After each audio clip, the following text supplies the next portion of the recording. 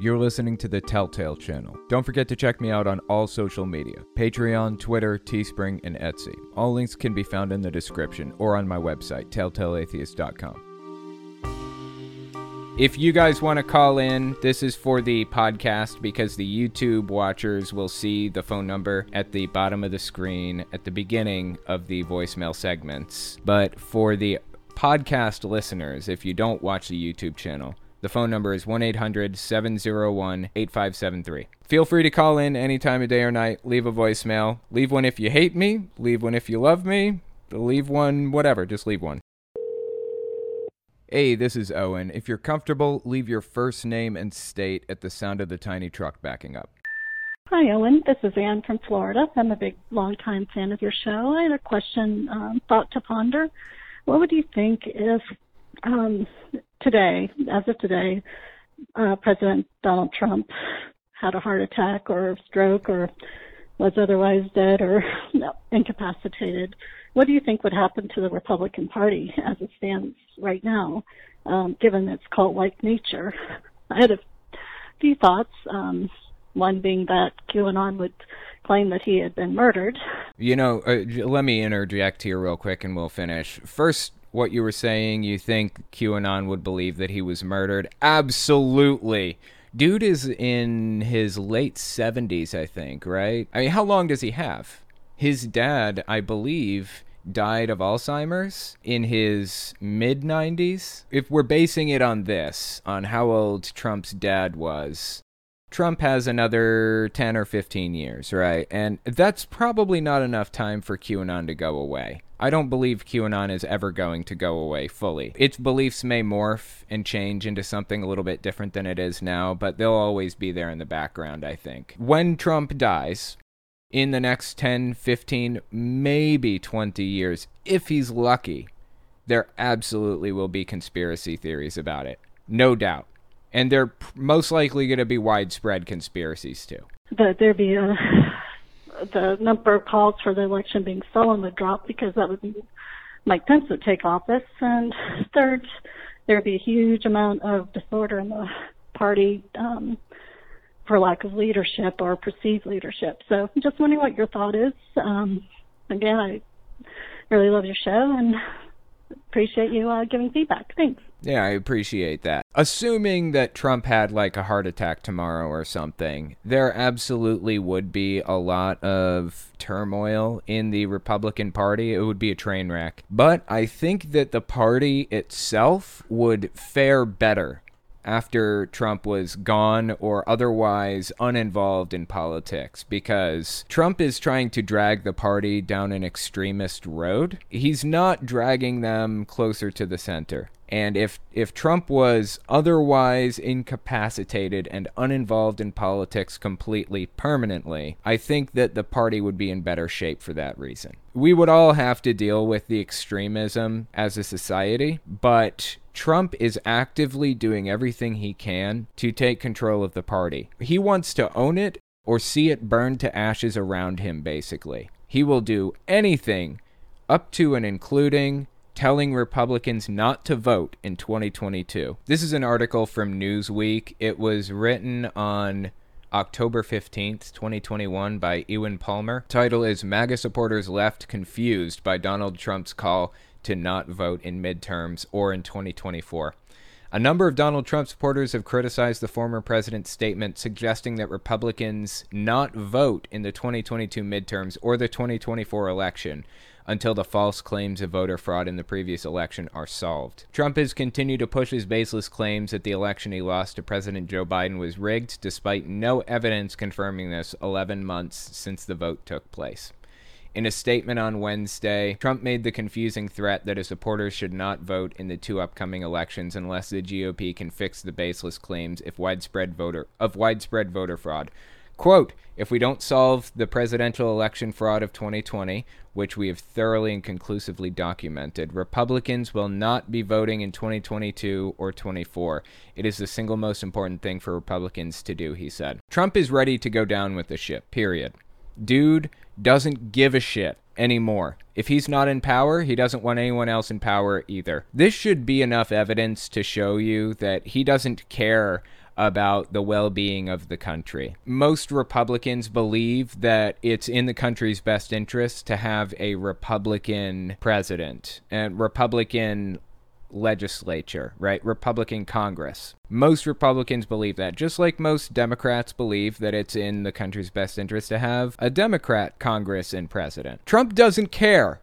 Trump doesn't care what's better for the country. He doesn't care if the Democrats win. He honestly does not give a shit. What Trump cares about is having power, period. And that's obvious based on what we just read. That's what he cares about. He will control it or see it burn to ashes around him. That should be a concerning mindset. The sooner Trump is uninvolved in politics, the better. I wish the guy had just retired and gone on his merry way and played golf in his golden years, but he insists on burying himself in this political structure no matter what. So anyways, point is, yes, there absolutely would be conspiracy theories if Trump died or was otherwise incapacitated. And no, I definitely don't think he's letting go of this, ever. Until he dies, probably. Hey, Owen. My name is Sam from Illinois. I'm calling to ask about how you're handling your separation from your mother. Mine is super conservative and really, really deep into QAnon. She's really Catholic. And it's reaching the point where we sort of can't talk anymore. It's not productive.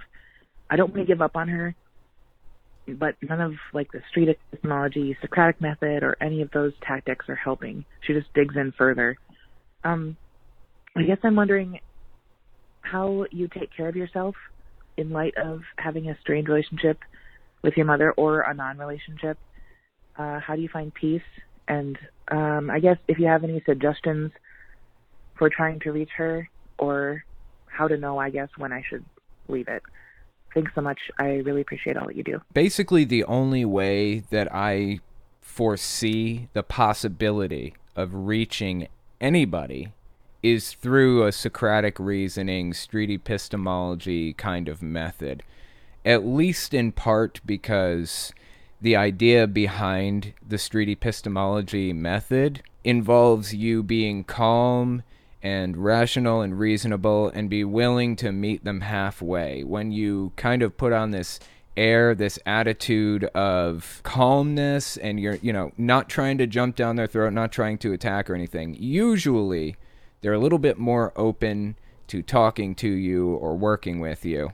That being said, it's not going to work with my mom, period. And there's a possibility it may not work with yours either. You and I may have to come to accept that we may never have a relationship with our mothers again. In my mom's case, she says it's because I'm an apostate. Well, my sister is an apostate too, just as much as I am. In fact, she's helped with my channel before, but she still talks to my sister. So I've had to come to accept that it's not for religious reasons. She just fucking hates me. That's just what it is. And when I finally accepted that she just fucking hates me and realized like how truly evil that makes her, like how evil you have to be to feel that way about your own kid, it was pretty simple and straightforward to just walk away from all of it and just stop trying. That's just me, though. I don't know your personal situation or your personal relationship with your own mother. I can only speak to mine. But that's where I am with my relationship with her. Hey, Owen. My name is Aurora. I live in Indiana. I was wondering, why do you think parents of LGBT children that are in Christian religions such as Catholicism go to such lengths to essentially verbally harass and abuse their children before they can move out of the house? Really enjoy your videos. Been a big fan for the past few years. A lot of the time with parents, they feel like they have a responsibility on their shoulders to make sure that their kid kind of fits into society, quote unquote, they'll basically go to any lengths to make sure that their kid fits into society. Unfortunately, the society that they grew up in isn't the same society that we live in now. So they have a completely warped and distorted view of how things should be, if you will. It's a sad situation, but it's been going on like that since the dawn of time. The previous generation doesn't understand the new generation or the things that are important to them in their lives or the things that are important in society. And they want to make everything exactly like it was in their generation because they think that that has the highest success rate for their kid, even though that's inaccurate. And really what they're doing is driving their kid completely mad. It's sad to see, but the best thing that we can all do is work together to help people in that situation and try to make it easier for them to tolerate until they can get out of those situations. Hey, Owen. My name is Tyler. I'm from Illinois, and I was just watching the video about your grandfather's funeral. I'm sorry to hear about that, by the way. I was just curious if you have considered calling the Kingdom Hall your mother is involved with and outing her for going to the funeral.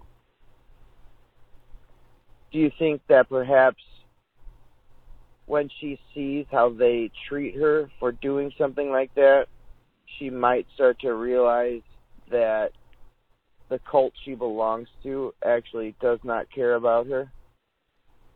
Looking forward to hearing your response if you are able to. All right, thank you so much. Bye. I don't think I'm going to call because at this point, like I said, I've come to realize that my mom doesn't, avoid talking to me for religious reasons. She just fucking hates me. I've come to that conclusion. And I've completely severed the connection between us now. I have no interest in having any part in her life or remembering her in any way. She has this old clock, this, wind-up clock that's probably 150 years old maybe, real old. And when I was little, I used to wind that thing up, you know. I have a lot of memories of winding that clock every day. I wanted that clock. When she died, I wanted to have it. I've recently come to the conclusion, the decision maybe, that I don't actually want that clock because it would be a constant reminder of my mom. And my mom does need people to remember her because she does not have many. She certainly doesn't have many people who will remember her fondly. But I don't want to add my name to that list of the people that will remember her.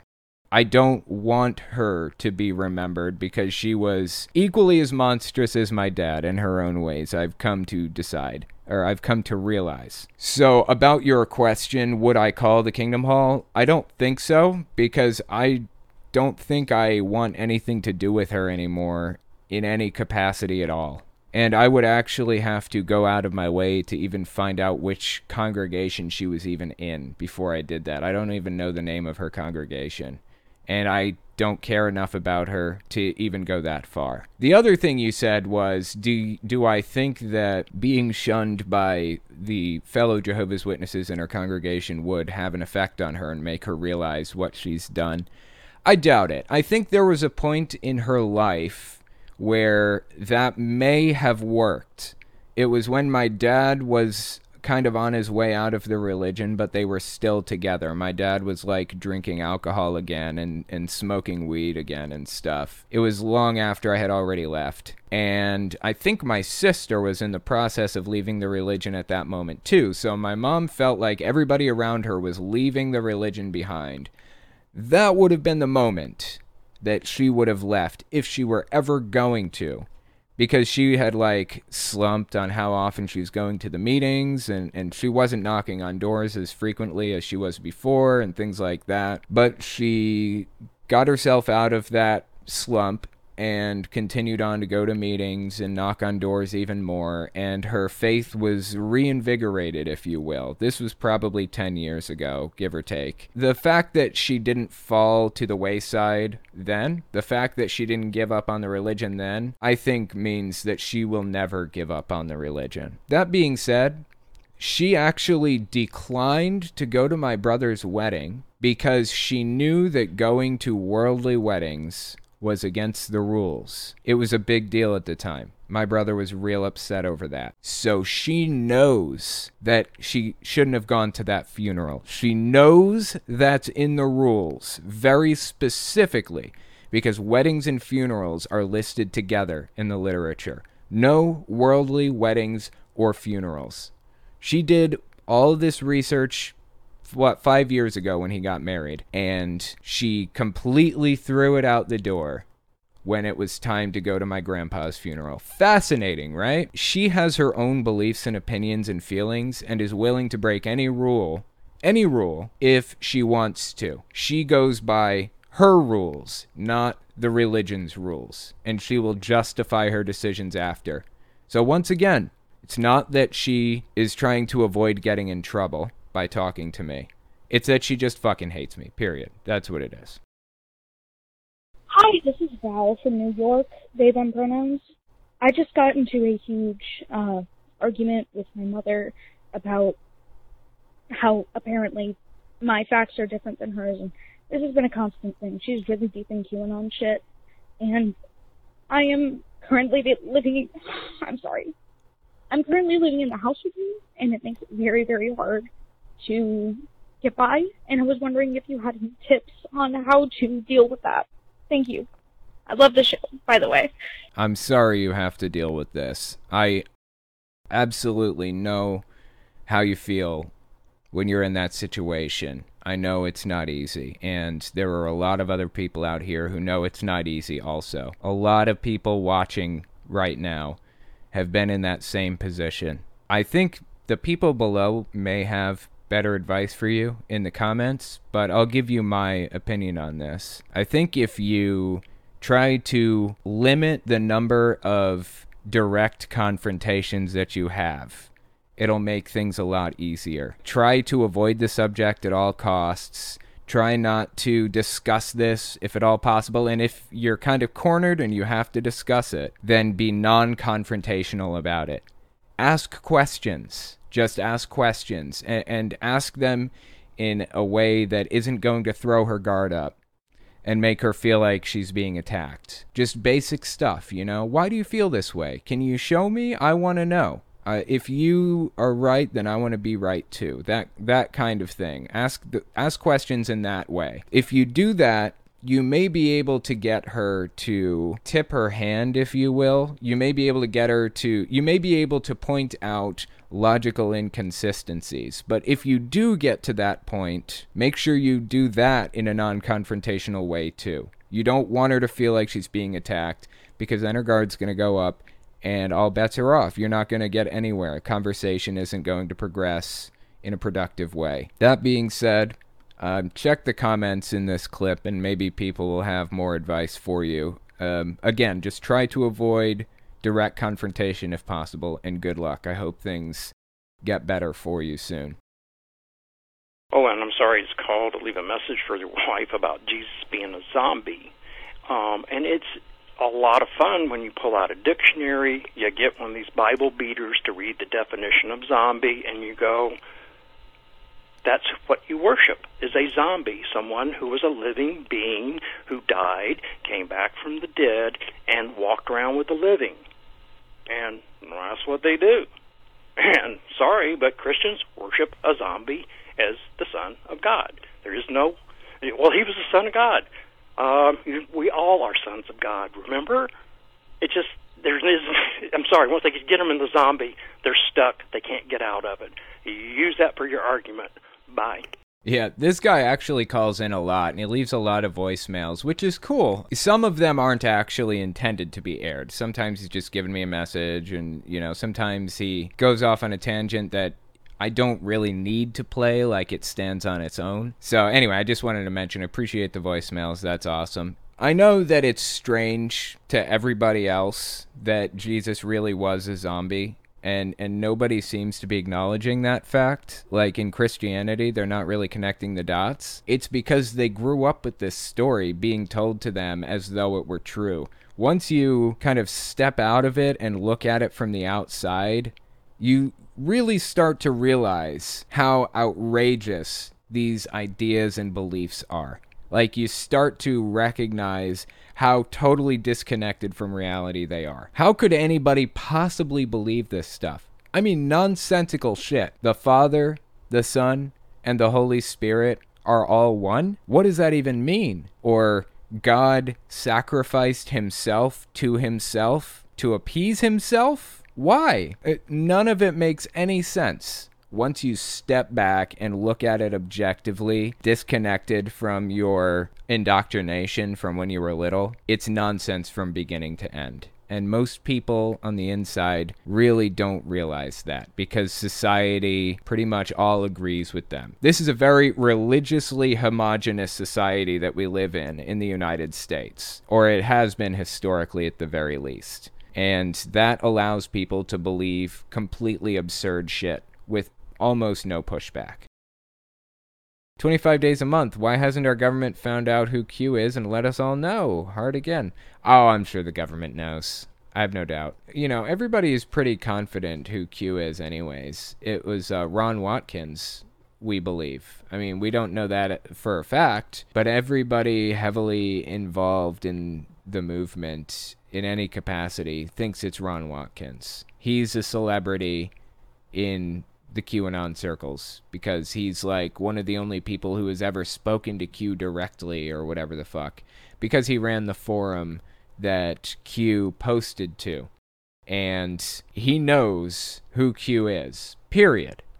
If he isn't Q personally, he had the capability of posting messages as Q if he chose to, because he ran the website. So Ron Watkins is Q. Lives in Japan, I think, or the Philippines. I think his dad lives in Japan. His dad lives in the Philippines. He lives in Japan.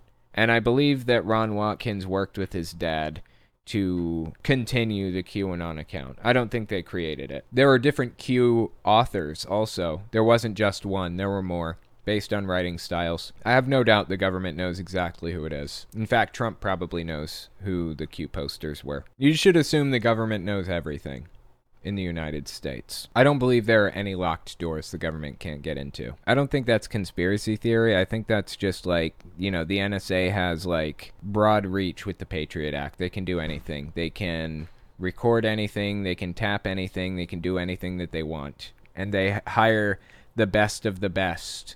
Ron moved to Arizona and is running for Congress. Holy shit, really? Ron Watkins moved to Arizona and is running for Congress? Is that real? I had no fucking idea. Holy shit, that's a big deal, actually. I believe he is the QAnon poster. azcentral.com. Ron Watkins, believed to be creator of QAnon, claims he's running for Congress in Arizona. Ron Watkins, the man whose bulletin board sites hosted the postings that launched the conspiracy theory QAnon, and who some pegged as the author of the cryptic writings, announced that he was running for Congress in Arizona. Watkins, in a video posted online Thursday night, said he was aiming to unseat Tom O'Halloran in District 1, whom Watkins called the dirtiest Democrat in the D.C. swamp. The video was posted to his channel on Telegram, an online message app that was taken up by some pro-Trump supporters after the social media app Parler was removed from online services. Watkins has posted photos in the past week of himself in Arizona. He posted a photo of himself with Tom Horn, a former state attorney general and superintendent of public instruction. Horn is seeking a return to the top education post. He also posted a photo with Carrie Lake, a former anchor for the Phoenix Fox affiliate, who's been drawing a fervent response in her campaign for governor. It's unclear whether Watkins lives in Arizona. Residency is not required to seek election. Oh, that's weird. Candidates must be a resident only at the time of the election itself. Okay, interesting. Well, there you go. We must fix elections from inside the machine, he said on his video. I should cover this in a full video. That blows my mind. I had no idea Ron Watkins was running for Congress in Arizona. I'll have to cover that later. I appreciate the super chats. I had no idea. Next, we're going to talk about Pastor Robin Bullock saying that Dr. Fauci is possessed by a demon, and you can tell when you look in his eyes. Give us 30 seconds, and we'll be right back. You're listening to the Telltale Channel. Don't forget to check me out on all social media: Patreon, Twitter, Teespring, and Etsy. All links can be found in the description or on my website, telltaleatheist.com.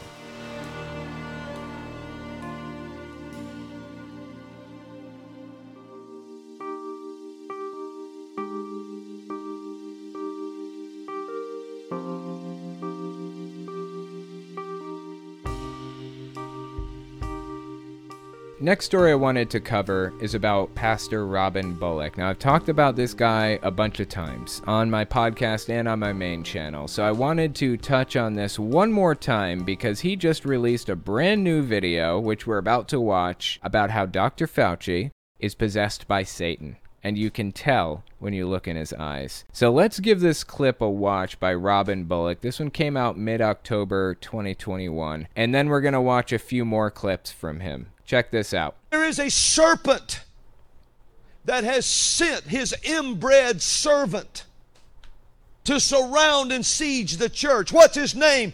Fauci! He's a serpent. And that's all he is. But he's also a rat. And he will be fed to a serpent. You know what? I'm going to tell you something. I'm just going to go ahead and say this. You ever see a spirit? Anybody in deliverance knows this. You ever see a spirit take hold of somebody, it shapes their looks. What the fuck did I just watch? That was fucking strange. This dude is out there. So Fauci is a serpent and he's a rat and he's going to be eaten up? Is that what he said? He is, but he's also a rat. And he will be fed to a serpent. He's getting so wound up in confusing metaphors that I can't really tell what he's being literal about anymore and what's metaphorical. It's so hard to make out at this point. This is some real strange shit. Anyway, let's keep listening. You ever see a spirit? Anybody in deliverance knows this. You ever see a spirit take hold of somebody, it shapes their looks.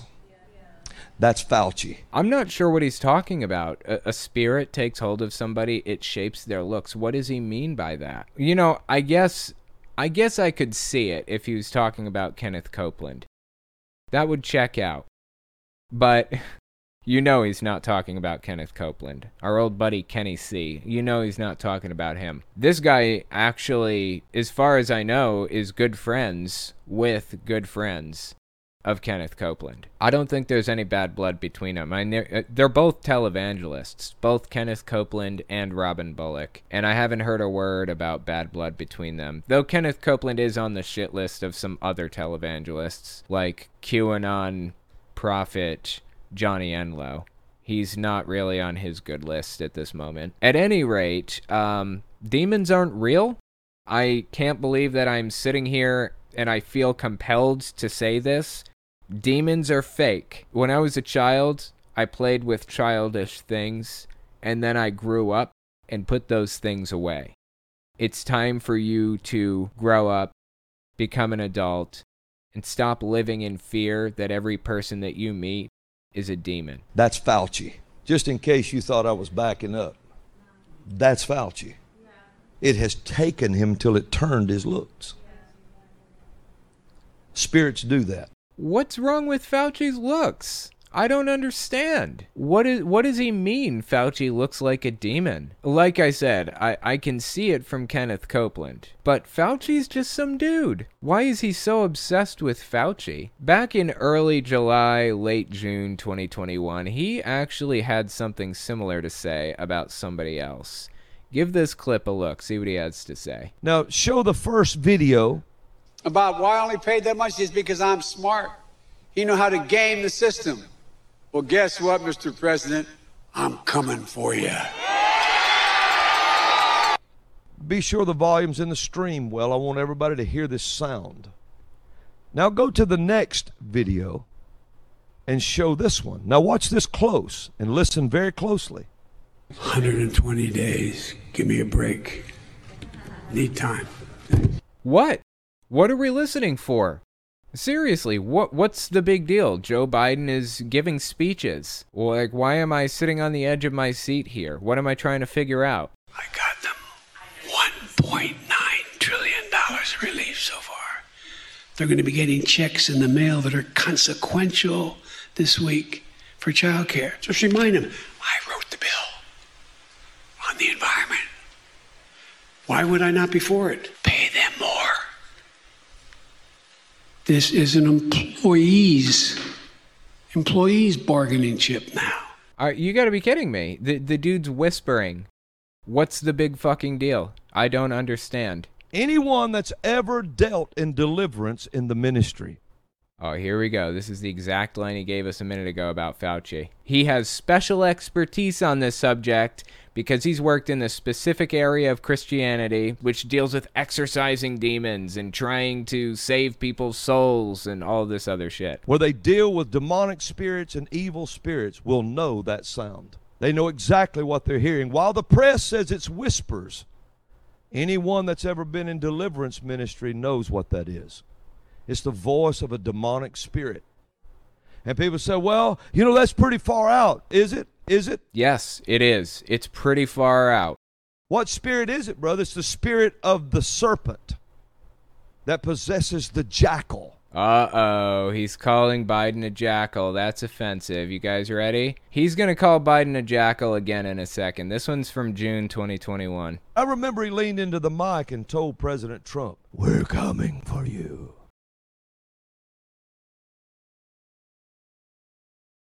That is not what he said, and he didn't whisper it like he was a demon. He just got in close to the mic and said, "We're coming for you."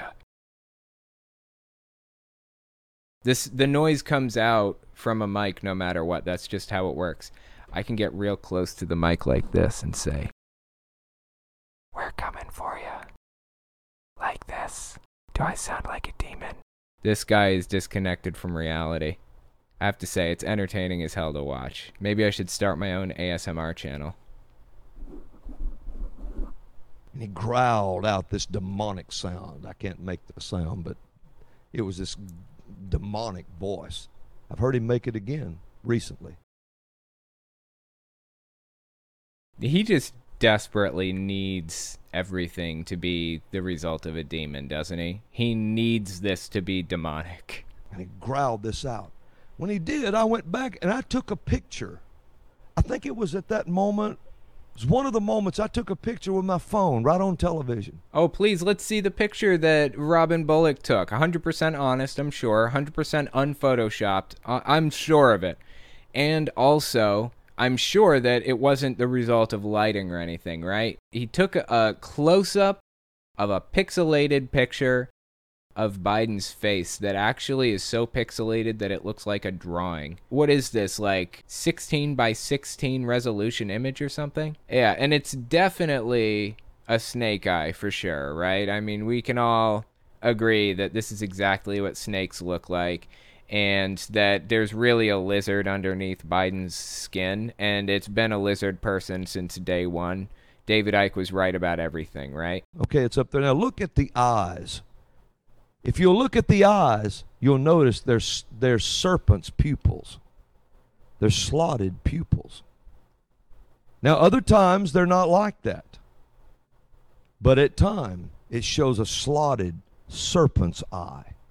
And people say, oh, that was Photoshop. No, it wasn't either. I took the picture. I love how these people absolutely need Biden to be like a clone or a demon or a snake or a lizard person. It has to be one of those things, or all of them. I would think that those are contradictory, right? Is he a clone, or is he a demon? I guess he could be a demon posing as a clone, and I guess demons could potentially be lizard people, right? I guess you could have a lizard person demon. These conspiracies get so insanely elaborate. Here's the problem with it.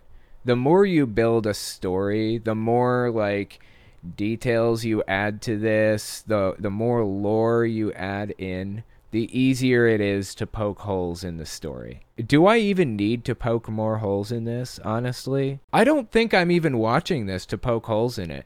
Usually I try to debunk this stuff. I don't even feel the need to debunk the idea that Biden and Fauci are lizard people / demons / clones in human skin. I don't feel like I really even need to debunk it. I think I just have to sit here and enjoy it.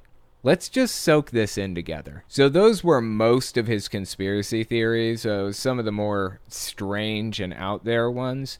But this clip, I believe, this came from early July 2021. And if I remember correctly, this is one where he says Barack Obama is in the Bible. Barack Obama is in the Bible. Give this a listen. The book of Luke, I believe it is, when it says, Jesus said, I beheld Satan fall as lightning from heaven. Remember that? You've read that? Oh, yeah. Well, in Hebrew, it says something like this. Okay, now hold on. Just let's put a pause on it. Luke was written in Greek. Why would we be looking at a Hebrew translation of the Greek scriptures? This is the kind of backhanded shit that they do sometimes. They pull up these ideas and, at first glance, it seems to pass the sniff test or whatever. But on closer examination, you realize how completely ridiculous and outrageous what he's saying really is. Why would we be looking at Greek scriptures in Hebrew? If you read it in Hebrew, it says something like this. I beheld Satan fall from the heights, or actually it says, I beheld Satan as Barack Obama. What? It says it. It says, I beheld him as Barack Obama. This guy is just eating it up. This guy on the left, Steve Schultz, he is like, he's taking this. Something like that. In other words, it refers to that name. Barack Obama. And he says he didn't. Okay, no, it doesn't refer to Barack Obama, the name Barack Obama. First of all, there is some basis to this. What is it? Okay, that's Luke 10:18 is what that is. You can pull up an interlinear version of the Bible and look at different translations for this. If you type in Luke 10:18 interlinear into Google, it'll pull this up. There are like a billion interlinear Bibles. This one is BibleHub.com. That's what I'm using here.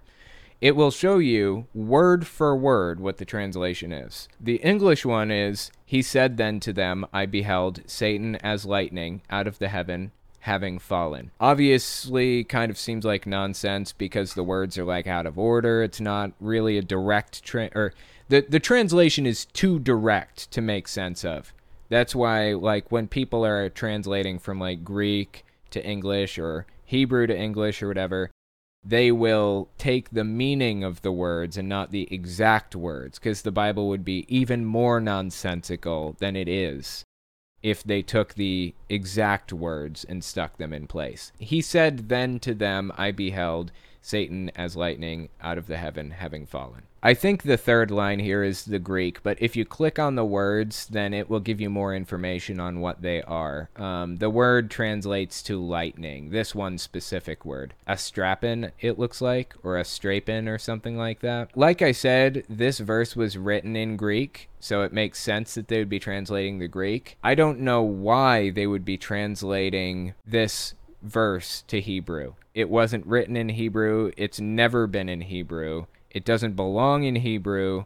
Nothing to do with Hebrew at all. But if you pull up the Hebrew, I believe the word Barak translates in Hebrew to the word Barak, similarly pronounced in Hebrew, means lightning. And it means blessing in a different language. It's a common name in certain specific languages, and that's why Obama was named Barack in the first place. I don't see any record of Obama in Hebrew. Like, there's no direct translation from Obama to any other word.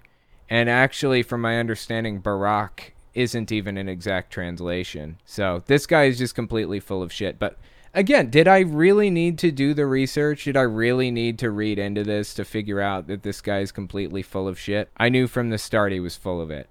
But it's still entertaining as hell to listen to him just go completely off the rails. What? It says it. It says, I beheld him as Barack Obama or something like that. In other words, it refers to that name, Barack Obama. And he says, he didn't say he was Satan. He said, I beheld him as him. And so he walks out on the throne of Satan, declares everything he declares, signs into law Baal worship just like that. What is he even talking about? Walks out on Satan's throne, declares Baal worship just like that? Where is he even getting all of this? This is confusing as hell. And aren't we past the Barack Obama shit? Dude hasn't been president for fucking like 10 years at this point. Seriously. Why are we even talking about Barack Obama anymore? You guys remember Chuck Norris saying that we would fall into 1,000 years of darkness if Obama won the election? You remember that shit? I don't think there's a video of it, but let's see. Let me see if I can find a video on it. I don't think so. Yeah. Norris warns of 1,000 years of darkness. ABC News. This is written September 4th, 2012. Chuck Norris warns of 1,000 years of darkness if Obama re-elected. Action film actor and martial artist Chuck Norris issued a grave warning to America's voters this week. Head to the ballot box or sentence your children to 1,000 years of darkness. Norris, along with his wife Gina, filmed a 2-minute video urging people to unite for God and country by casting their ballots against Obama this November. Oh my God, is there a video? Oh, please tell me there's a video. Wait a minute. I need to find the video. If there's a video of it, I'm finding it. Please tell me there's a video. Okay, check this out. Apparently this video is from 2012. Give this a watch. Hi, I'm Chuck Norris, and this is my wife, Gina. We are here to talk about a growing concern we all share. If we look to history, our great country and freedom are under attack. We're at a tipping point, and quite possibly our country as we know it may be lost forever if we don't change the course our country is headed. With our country at a crossroads, Chuck and I have asked ourselves what we can be doing to help support this great country we're blessed to live in, and how we can encourage our like-minded American brothers and sisters to unite and let their voices be heard. It is estimated that in the 2008 election, 30 million evangelical Christians stayed home on voting day, and Obama won the election by 10 million votes. We know you love your family and your freedom as much as Gina and I do. And it is because of that we can no longer sit quietly or stand on the sidelines and watch our country go the way of socialism or something much worse. See, this shit existed before Trump. Like, I know a lot of people are getting involved in politics for the first time as a direct result of Donald Trump going completely off the rails. And I got more involved in politics as a direct result of Trump going completely off the rails. Like, I've been paying attention since before Trump even ran, but not this close attention. Like, I've been paying real close attention lately. But it was always like this. It's been like this since at least the early 2000s. Since the Bush campaign, it's been like this, at least. I know other people who can attest to it being like this even before that. Ronald Reagan leaned into this kind of bizarre headspace where they're just obsessed and hyper-focused on very specific, nonsensical things like this. Our only hope is for each of us to make sure we have not only registered to vote in the primary and the general elections for 2012, but to make sure our voices will be heard by casting our vote on Election Day. As Edmund Burke said, all that is necessary for the triumph of evil is that good men and women do nothing. Our great president, Ronald Reagan, said, "Freedom is never more than one generation away from extinction." We didn't pass it on to our children in the bloodstream. It must be fought for, protected, and handed on for them to do the same. President Reagan went on to say that you and I have a rendezvous with destiny. We will preserve for our children this last best hope for man on earth, or we will sentence them to take the first step into 1,000 years of darkness. If we fail, at least let our children and our children's children say of us, we justified our brief moment here. We did all that could be done. Please stand with us. Let's unite for God and country, and may God continue to bless the United States of America. See you at the polls. Thank you. Wow. Well, like, what do you even say? These people are so completely propagandized from beginning to end. There isn't an original thought in their heads that didn't come from the party, the Republican Party. And they are so convinced that Obama winning a second term is going to plunge the United States and the world, apparently, into 1,000 years of darkness, that they're willing to stake their reputations on making sure it doesn't happen. And now it happened. And did we plunge into 1,000 years of darkness? No. In fact, Michelle Bachmann seems to believe that we were in a golden age when Trump was president. But we're in 1,000 years of darkness when the Democrat wins. Then we go back to the golden age for Trump, and now we're in the end times. We're basically on the precipice of Armageddon now that Biden is president. Disconnected from reality. I'm telling you.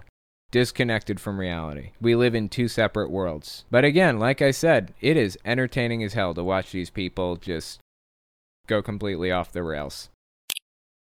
Next, we're going to talk about Senate candidate Lauren Witzke melting down over how persecuted white people are in America. Give us 30 seconds, and we'll be right back. You're listening to the Telltale Channel. Don't forget to check me out on all social media: Patreon, Twitter, Teespring, and Etsy. All links can be found in the description or on my website, telltaleatheist.com.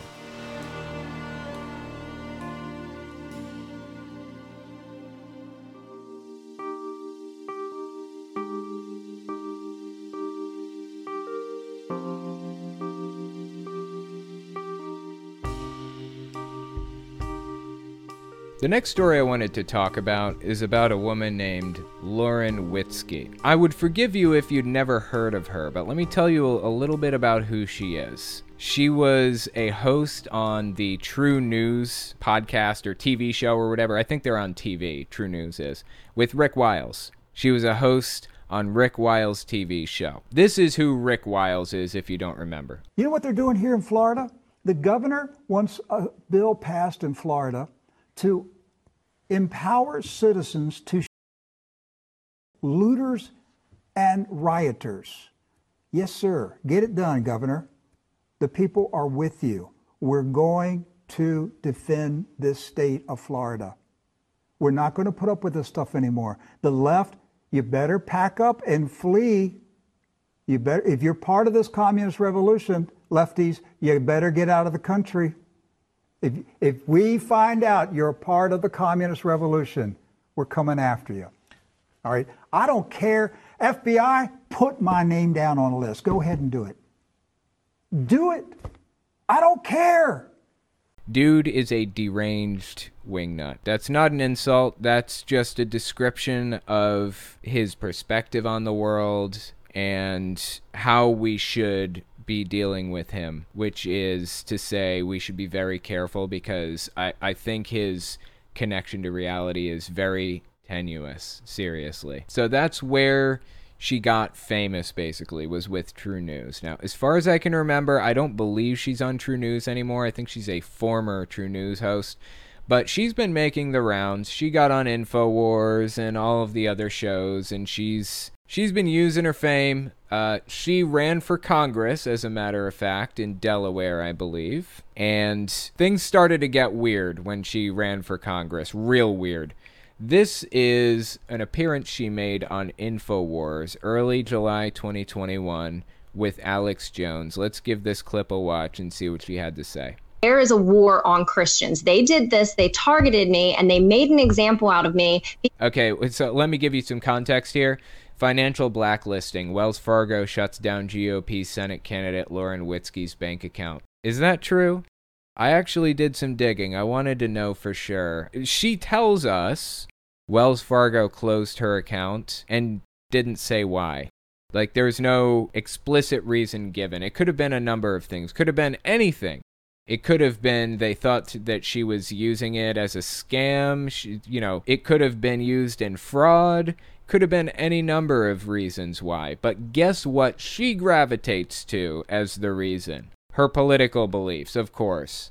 She wants to turn this into a persecution thing. This is her tweet on the subject the day that it happened or shortly after. June 15th is when this tweet was sent. Wells Fargo has shut down my bank account, taking all of my money and leaving me with a zero balance. That's not how that works. They take your money and they write a check to you and they mail that check to you. They didn't take all of your money and leave you with a zero balance. They sent you a check in the mail. That's how banks do it. When I called Wells Fargo, they told me it was a business decision and that they have the right to close my account at any time. Okay, right there she's admitting they didn't tell her that it was any political reasoning or anything like that. Had I not been surrounded by friends in Florida, I would be completely stranded. Yeah, I mean, I guess Wells Fargo was kind of fucked up for closing your account like that with no warning or whatever. But that doesn't justify you blaming it on you being a conservative. There is no justification for you claiming that it was because you're a conservative and they don't like conservatives. Completely unfounded. Here's the final line of the tweet. Use this as a warning and get your money out of Wells Fargo if you're a conservative. This is so evil. Again, was not because she was a conservative. She didn't even claim that they said it was for that reason. And they certainly didn't claim that it was for that reason either on their end. Anyways, let's keep listening. Me, and they made an example out of me because I'm an outspoken Christian who vocally opposes the Equality Act. Listen, Alex, I don't know if you know much about it, but they're trying to illegalize Jesus Christ and the scripture and categorize absolutely, it. just like in Europe and Canada where they're arresting pastors. Tell folks about it. Yeah, absolutely. So what it will do is it will classify scripture, belief in traditional marriage as hate speech. They can arrest that abortionist or that doctor or that nurse that chooses to take the biblical approach and change their lives. It's obviously complete nonsense from beginning to end. It is just a persecution complex, nothing more. She's making up most of this. There are tiny grains of truth in some of the things that she's saying, but just barely. They're going to arrest a doctor for not performing a medical procedure? Like, what is she even talking about? It's all nonsense. Children who struggle with gender identity, now that it's going to make them illegal for them to pursue therapy to change their mind. Oh, is she talking about, like, conversion therapy being illegal and things like that? Yeah, it definitely should be, because it's not therapy. It's not based in science. It's nonsense, and it's harmful. And churches shouldn't have the right to hurt people like that. I don't give a shit if it's your religious belief. You can't hurt people. You know, we outlawed child sacrifice too. We outlaw religious practices that are directly harmful to people. That's just how it is. She wants to find some reason why she's being persecuted at any cost. This woman's specialty is the persecution complex. Kent Hovind's specialty is fear tactics and framing things as though they're religions. This person's specialty is the persecution complex. That's what it's all about for her. It's basically the cult trying to make it illegal to leave the cult. Yes. What are they even talking about? They're giving us no information on this. They're just using this persecution complex to freak people out. They made this gigantic logical leap to this thing that they hate is a cult. No basis to believe that in any way. And then they're using the law to exacerbate this persecution complex, say that there's some law that's going to illegalize Christianity and force you to be a member of a cult. This is just nonsense from beginning to end. But it gets worse. Let's keep listening. Exactly. And even just quoting scripture will be classified as hate speech. Quoting scripture is going to be classified as hate speech? Give me a fucking break. This is the majority religion in the United States. They are in all the powerful positions in the U.S. I don't know of a single president that hasn't been openly Christian. Is there one? At least in the past 100 years? One president in the past 100 years that hasn't been openly Christian? Or claimed to be Christian at the very least? You have to claim to be Christian to win any Republican elections. Any. Now, there are a couple of examples of non-theistic or in some cases even Muslims winning a seat in Congress. I think Ilhan Omar, it may be Muslim, and I think we might have a single atheist in Congress, maybe. Maybe a Buddhist? but it is nearly impossible to win an election if you aren't a Christian, a hardline Christian, seriously. But no, they're the persecuted ones. Is what it is going to do. It is going to make Christianity a crime on a federal level. We cannot allow this to go any further. We're going to lose everything. If we give our enemy an inch, he's going to take the whole thing. As you've seen, Alex, you've watched as this slow fade has happened, and we have allowed it to happen. And it's gotten to the point now where we're all going to end up in Kamala's gulags unless we all stand up together and fight back as Christians. This is so unhinged. Like, I don't even know how do you even respond to something like this? Just before she put that out, she was on her True News channel, the thing with Rick Wiles. She was a host on there. And she was talking about that whole thing where Marjorie Taylor Greene compared wearing masks to the Holocaust. You guys remember that shit? Here's what Marjorie Taylor Greene originally said. This is from CNN Politics. Mid-May 2021 is when she said this. We can look back at a time in history where people were told to wear a gold star, and they were definitely treated like second-class citizens. So much so that they were put in trains and taken to in Nazi Germany, Greene said, and this is exactly the type of abuse that Nancy Pelosi is talking about. By telling people to wear masks or to get vaccinated, that's the kind of thing Nancy Pelosi was talking about. Well, that kind of backfired on Marjorie Taylor Greene, heavily. So she had to come out and apologize for it. This apology came out mid-June 2021. Check this out. I wanted to say that I know that words that I've stated were hurtful, and for that I am very sorry. There is no comparison to the Holocaust, and there never should be, and that's what I'm sorry for. I'm honestly really surprised that Marjorie Taylor Greene apologized like that. Who has so much sway with this person that they could get her to come out and publicly apologize for something like that? I am honestly surprised by it. Well, Lauren Witzke, she wasn't exactly happy about Marjorie Taylor Greene's apology. She had some shit to say about it. This was immediately after the apology, basically, when this clip came out. Give this a watch. She was right. Marjorie, lean in. Never apologize. That is my advice I would give her, because that was a hostage video, it looked like, didn't it? It was awkward. It was weird. I don't really think she meant it, because I wouldn't have meant it. Who came up to Marjorie Taylor Greene and said to her, "You need to apologize for this or else"? And what were they holding over her head? This is something she obviously believes. I mean, Marjorie Taylor Greene's been talking about how vaccines and mask wearing is like the Holocaust for who knows how fucking long. Since the start of the pandemic, she's been saying this shit. Anyway, let's continue. She was absolutely 100% right. What more evidence do you need when they already have us? In order to purchase things, we have to present a vaccine card. Eventually it's going to be if you want to travel, if you want to fly. This is all a precursor to the mass genocide of the American people. Oh, okay, wow. We jumped from getting on an airplane to mass genocide. That was kind of a big leap. I don't know how we got there. But I actually live in New York City, and there's a vaccine mandate here. You have to be vaccinated if you want to eat out or go inside anywhere, basically. You have to be vaccinated. And I am vaccinated, and I have my card with me. I've lived here for 7 months now, I think, maybe. I have not one single time ever been asked for my vaccine card, even though there's a vaccine mandate. They've never asked for my papers on this. And I think the reason is because I'm not acting like a fool, going out and getting into shenaniganery all willy-nilly, just doing whatever the fuck I want, not giving a shit about other people or how it could affect them. I think that's maybe why I haven't been carded. Because I stay home unless I am working.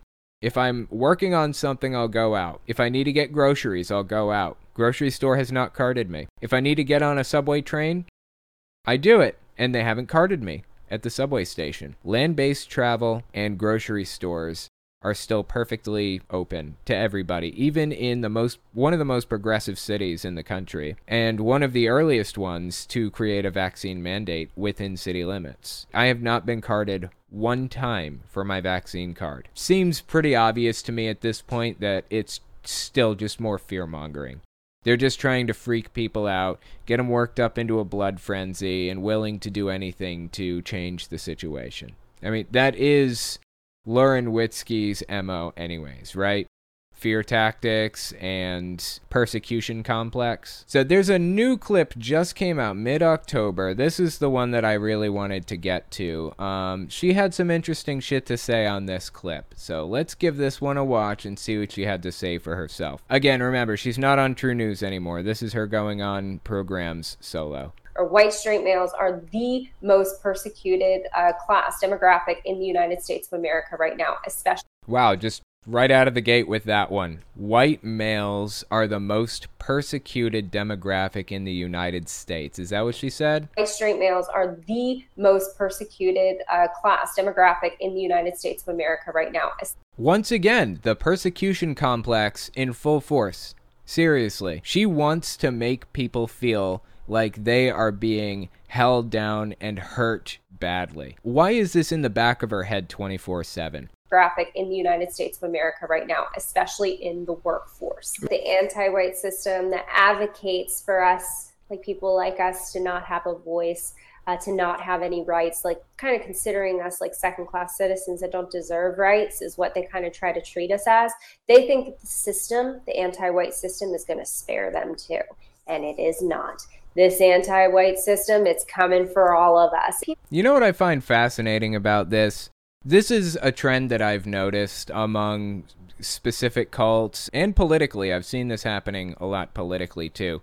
When there's a grievance from one side, what the other side will do is they will take that grievance and turn it into something. They will internalize it. The other side will take it for their own. For example, you've got Black Lives Matter complaining about the fact that police are hurting them and mistreating them. Rightfully, they are correct. Police really are doing this shit to them. And people like Lauren Witzke will take that grievance, twist it into the system is rigged against white people. Suddenly, white people have this burning anger, this hurt. You know, I was wronged by a lot of other people. You know, the system is rigged against me. They want to make it all about them. This is not the first time I've seen this happen.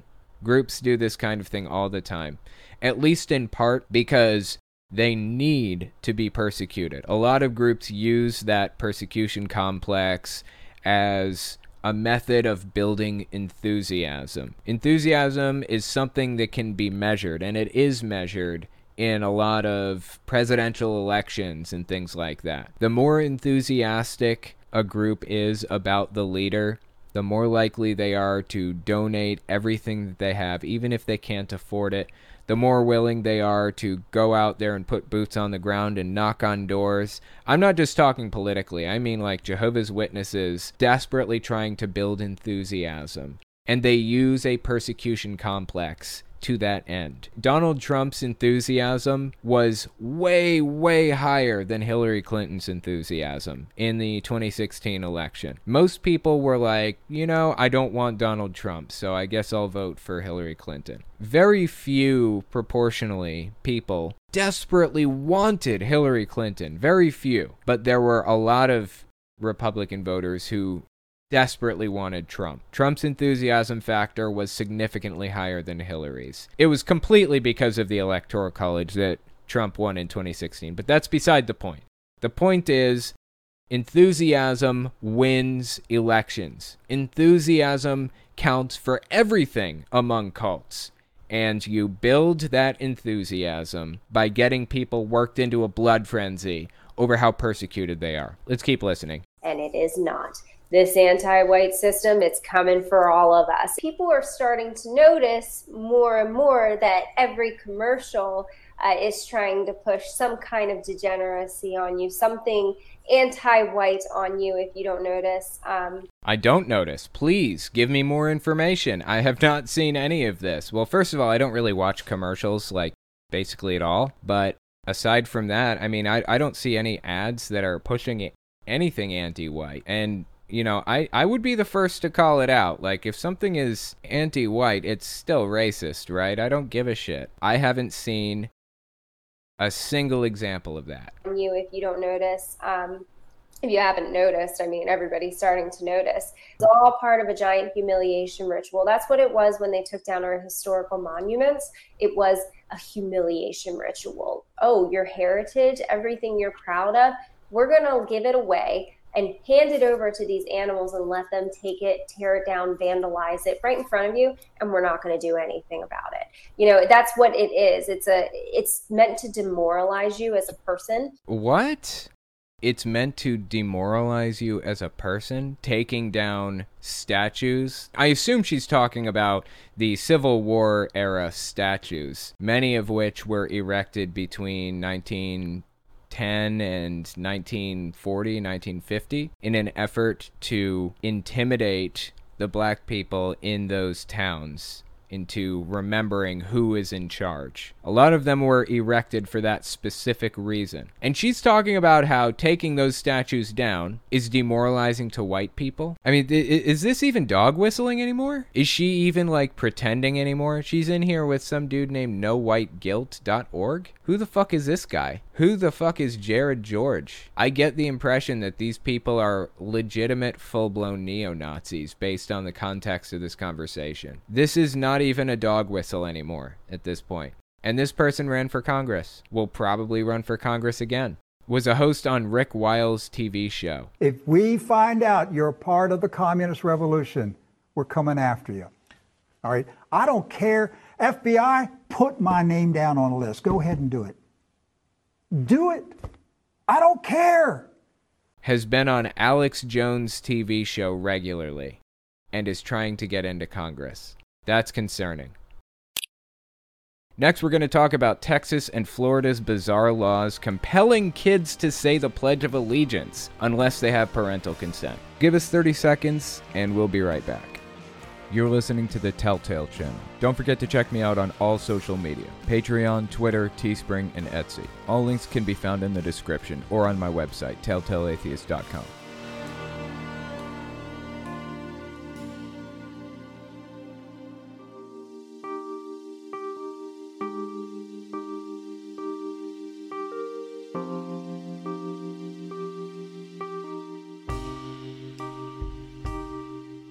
The next article I wanted to talk about is titled, Law Professor, Kids Shouldn't Need Parental Consent to Avoid Saying the Pledge. This is written by Hemant Mehta on the Friendly Atheist website, and I wanted to give this article a read particularly because it's actually pretty important to me personally. When I was growing up, I wasn't allowed to say the Pledge of Allegiance because I was a Jehovah's Witness when I was little. And it was just one more thing that set me aside from the rest of the kids.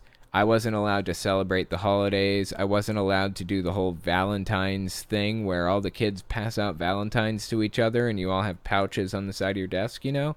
Wasn't allowed to take part. Wasn't allowed to do anything Christmas related or Halloween related. It actually cut out a big part of the socialization that I had in school and set me apart from everybody else. I don't know what Jehovah's Witnesses' goal really is in preventing their people from saying the Pledge of Allegiance or celebrating the holidays or whatever. I don't know if their goal is to segregate their people from the rest of society, but that was its effect on me, and it wasn't good. With all that being said, I do want to point out, I am actually not in favor of saying the Pledge of Allegiance. I think it's antiquated and fucking weird, and we absolutely shouldn't do it. Seriously, think about the words that you're saying. I pledge allegiance to the flag of the United States of America and to the republic for which it stands, one nation, under God, indivisible, with liberty and justice for all. Think about that. Why are you saying those words? That's fucking strange. You are pledging your allegiance to a government and a flag and shit like that? Why is a 5-year-old doing this? This should not exist, in my opinion. Anyways, let's read this article and see exactly what's going on here. As regular readers of this site know, public school students don't have to say the Pledge of Allegiance in school. And by the way, on a personal note, the reason that law exists that allows us to is in part thanks to Jehovah's Witnesses. They fought that legal battle to not say the Pledge of Allegiance. I actually knew the woman who fought the battle. Her name was Gaithy Barnett. And you can look up the case. I think it's United States v. Barnett or something like that. I don't remember the exact case, but I knew her personally. She died when I was, I don't know, 12 or 13 or something. Went over to her house all the time. She had lawyers coming over and talking to her and interviewing her from time to time about the cases. Let's get back to the article. They have every right to stand silently or remain seated during the pledge. Some students chose that option because they're atheists who don't believe we're a nation under God, while others don't because they know we don't actually have liberty and justice for all. Whatever reason, students can't be punished for their refusal to say the pledge. It took a couple of important legal battles to solidify that right. There's an excellent podcast explaining the details, but that's the law, except in 2 states, Florida and Texas. It's always Florida and Texas, isn't it? Yes, it is. In those states, the law says students can only get out of saying the pledge if they have their parents' permission. What happens if you're a student who doesn't want to say the pledge, but you don't have the support of your parents? Too bad. You're out of luck. Something I find interesting about this is the United States can't compel speech. How can you honestly be forced to say something? Seriously, sit down and think about this for a minute. How can you be forced to say something by your government? That is absurd. Completely absurd. Let's keep reading. In Texas in 2018, a case was settled without deciding that question. In Florida in 2008, however, the 11th Circuit Court of Appeals ruled narrowly in favor of a particular student who didn't want to say the pledge, but ultimately allowed the law to stand. Parents still had power. This is a quote. The state, in restricting the student's freedom of speech, advances the protection of the constitutional rights of parents. We also recognize that a parent's right to interfere with the wishes of his child is stronger than a public school official's right to interfere on behalf of the school's own interests. We conclude that the state's interest in recognizing and protecting the rights of parents on some educational issues is sufficient to justify the restriction of some students' freedom of speech. This is Hemant Mehta speaking. Now, Caroline Malla Corbin, a professor of law at University of Miami, who has written extensively on church-state separation, has published a paper that will soon appear in the Indiana Law Journal, picking apart the problems with the 11th Circuit ruling. I won't go into all the details here. The paper isn't written for a lay audience, though it's easy to read and really gets to the heart of why students alone should be deciding whether or not to stand for the pledge. But essentially, Corbin argues that the justifications Florida and Texas have used in giving parents the authority to force their kids to say the pledge make no sense and ought to be overturned. Here's another quote. Forcing students to pledge against their will exemplify all the harms of compelled speech. The claim that parents' constitutional rights to control the upbringing of their children justifies making the right to refuse contingent on parental permission understands the nature of the parent's right. It's meant to protect the parents from the state, not to empower parents to trample on the rights of their children. In short, a law that demands recitation of the pledge also means it demands affirmation of some viewpoints over others. A compulsion anathema to free speech. Absolutely agreed. I couldn't possibly agree with this anymore. Seriously, how can anybody justify compelling speech from anybody, even kids? I understand that kids need to be protected to some degree from certain things. Like, for example, we can't allow kids to go around smoking tobacco. We can't allow kids to go drinking alcohol and stuff. I get that. Those are restrictions on kids that adults don't have that I'm okay with. There are a lot of restrictions on kids I'm okay with for their own safety. But that's for safety reasons. Ultimately, it boils down to compelled speech. You are forcing kids to say something or to do something that has no tangible benefit whatsoever, aside from inspiring patriotism. It's fucking disgusting. It shouldn't work that way. The rest of the country has realized that it shouldn't work that way and is on board 100%, but for some bizarre reason, Texas and Florida cannot get over themselves and remain the hang-up on this straightforward issue. It blows my mind. How is this law even legal anyways? I thought this was decided at a federal level, and states can't override the federal level. That was my understanding of how it works. Obviously, I don't fully understand how it's all structured. I don't fully understand the laws and all that stuff, but it just seems nonsensical to me at its face that Florida and Texas can force kids to do this. Here's another quote. The decision whether to participate or not participate in the Pledge of Allegiance does not carry potential serious consequences. Indeed, exercising this decision-making is crucial to developing their capacities as future citizens, the avowed goal of public school education. This is from Hemant Mehta again. All of this is sensible. There are solid reasons judges should overturn these laws if they're ever challenged in the future. No students should have to say the pledge if they don't want to, and it shouldn't matter if their parents agree with them. I absolutely agree. Parents should have the final say in certain things, like, for example, medical decisions, or whether or not the kid's allowed to get a tattoo. I think a parent should have a say in that. Or getting married, parents should probably have the say in that. Things that could seriously, adversely affect a kid's life, when their brains may not be fully developed enough to make such a serious decision. Say 6 years old. Kid is not old enough to decide, I want to be married. A parent shouldn't even be making that decision for a 6-year-old. The state should say you're not allowed to do that yet.